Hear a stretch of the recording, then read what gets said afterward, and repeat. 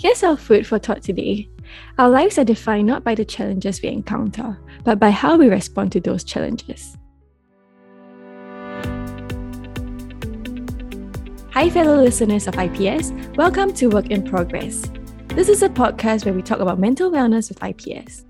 I'm your host, Vivian, and today, in line with our team on self-management, we'll be exploring the concept of post-traumatic growth. Sounds complex? Don't worry, we'll break it down for you as we go along. But first, what are traumatic events? Traumatic events are defined as negative episodes that happen beyond our expectations, which cause physical, emotional, or psychological harm. They could be anything from the sudden loss of a loved one, accidents, divorces, family conflicts, and so on. Although we all deal with varying situations differently, the most common reaction to traumatic events is shock and denial. Humans naturally respond by avoidance to protect themselves from the emotional impact, and this causes temporary mental numbness or detachment to avoid feeling all the awful emotions at once. Moving past the initial shock, individuals may then display secondary responses like re-experiencing the event through nightmares or flashbacks, or increased alertness that causes insomnia, withdrawal, or isolation and mood swings. When many of these symptoms are present for more than a month and affects the individual's daily living, they may be suffering from a condition such as post-traumatic stress disorder, or PTSD in short. Evidently, traumatic events have an adverse impact on our mental well-being. Instead of focusing on the dark side of trauma, we are here today to introduce you to the concept of post-traumatic growth. The name might throw some of you off. Like, what are you saying? Can anything good even come out of trauma, let alone growth? Fortunately, the answer is yes. Post-traumatic growth is both a process and an outcome and can be experienced alongside post-traumatic stress. It refers to the process in which someone experiences a traumatic event that challenges his or her core beliefs, endures psychological struggle, and finds a sense of personal growth. One is said to have experienced post-traumatic growth if there's positive response in these 5 areas. Firstly, appreciation for life and its little things. Secondly, relationship with others. Thirdly, new possibilities in life. Fourth, personal strength. It's like, if I got through that, I can get through anything. And lastly, spiritual change. Sounds a lot, right? Don't worry, let's break it down further. How can we turn adversity into growth opportunities after a trauma?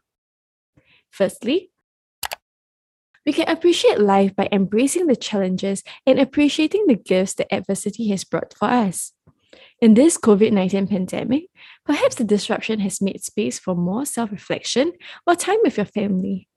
Other potential benefits include our expanded capacity for agility, creativity, and resiliency. For example, the restrictions could have pushed you to adapt and help you to be more technologically savvy on mobile and online platforms. Practicing gratitude through learning to appreciate what we have instead of dwelling over what we don't effectively trains us to see the open windows instead of the closed one when trouble hits us. Secondly, we can build relationship with others by reaching out to people and forming connections. We often form extremely meaningful relationships in times of adversity from shared experiences and struggles. A reliable support network is key in finding the silver lining as we help one another through the darkness. Thirdly, to discover new possibilities in life, we must first articulate our struggles and reflect upon them.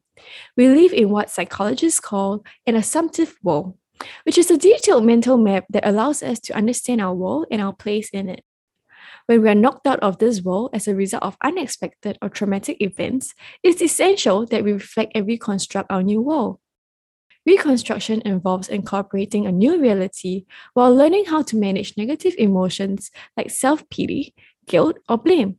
Through this, we can develop an upgraded narrative that leads to a better future for us and the people around us. Fourth, build personal strength. This could refer to both tangible skills and emotional strength. Despite the pandemic ruining our plans, we could choose to celebrate the fact that it has perhaps pushed us to pick up new technical skills or brush up on our existing cooking skills.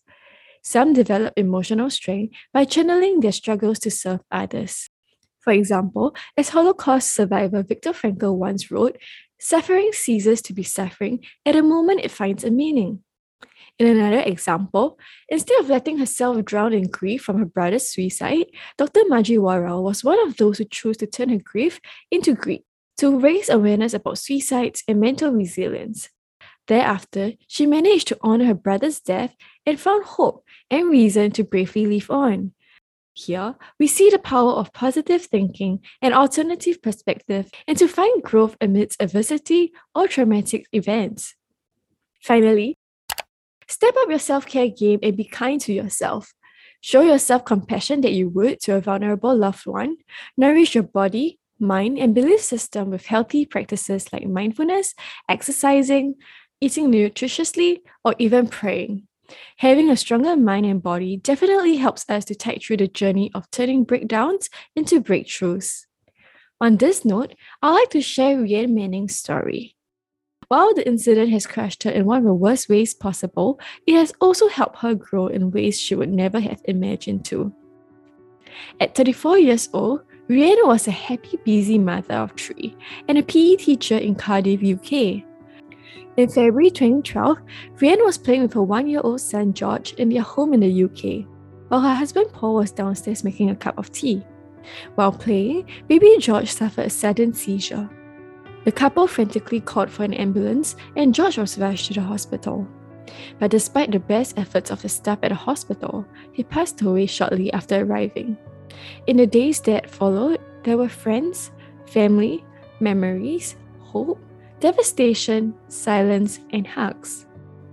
Unable to cope with the loss of his son while suffering from PTSD and blaming himself for not saving his son's life, her husband Paul took his own life 5 days later. After losing both her husband and son in less than a week, Rian could barely function for months. At some point in the first year after losing her son and husband, Rian was told by her mother that she seemed to be existing but not living. Rian was desperate to give her 2 other children stability. She got out of bed every morning to dress them for nursery, and she bathed and fed them afterwards. And in between, she would puke and feel sick all day until they came home. She didn't want to do anything or touch anything that reminded her of what she had. After George and Paul's death, she was diagnosed with PTSD and was in therapy to deal with her self-hatred, guilt, and longing for Paul and George to be back with her. It took her some time, but the therapy helped her accept what has happened and gave her strength to continue living her life with purpose. It has been 9 years since the death of her son and husband. Now, Rian is the founder and CEO of To Wish Upon a Star, a charity that has supported more than 3,300 people in Wales affected by the sudden death of a child or a young person. She used her own experience of losing her son and husband to launch the charity where she built family homes and hospitals, introduced memory boxes for parents to keep locks of hairs and other mementos, trained staff, introduced counselors, organized the provision of immediate support for a grieving family like hers. The charity grew and made agreements with every police force and health board in Wales that when a child dies, the family is referred to them with parental consent. She recently won a Pride of Britain award and last year married Craig, a man she met through the charity. She says, "I went through all this trauma. I was knocked off my feet to a place that I never want to experience again. I went downhill, but then I came back up. I know it made me a different person, a better person." Still suffering from anxiety and PTSD, Rian hopes her story will inspire others to know that they are not alone and they should never give up. I hope that Rian's story has inspired you to realize that it is how we respond to our hardships that define us, not the events themselves. Just like how calm waters don't make great sailors, storms occur to help us grow to our fullest potential. While most of us would prefer to have a smooth sailing ride, it is accepting that life holds both calm and choppy waters that helps us rise above them faster and better. As uncertain as life is, the experiences that you think are ruining you today may open a window for a better tomorrow. So hold on and push forward. Becoming resilient is never easy, but it's okay because we're all a work in progress. With that, we have come to the end of our final episode for our first series. As this podcast project is similarly a work in progress, we seek your understanding that the next series may arrive slightly later. But rest assured that our team is working hard to bring you more exciting content in our next series, so stay tuned. Once again, thank you for joining us on our theme of self-management, and do follow our channel on Spotify and Telegram for more updates. See you soon!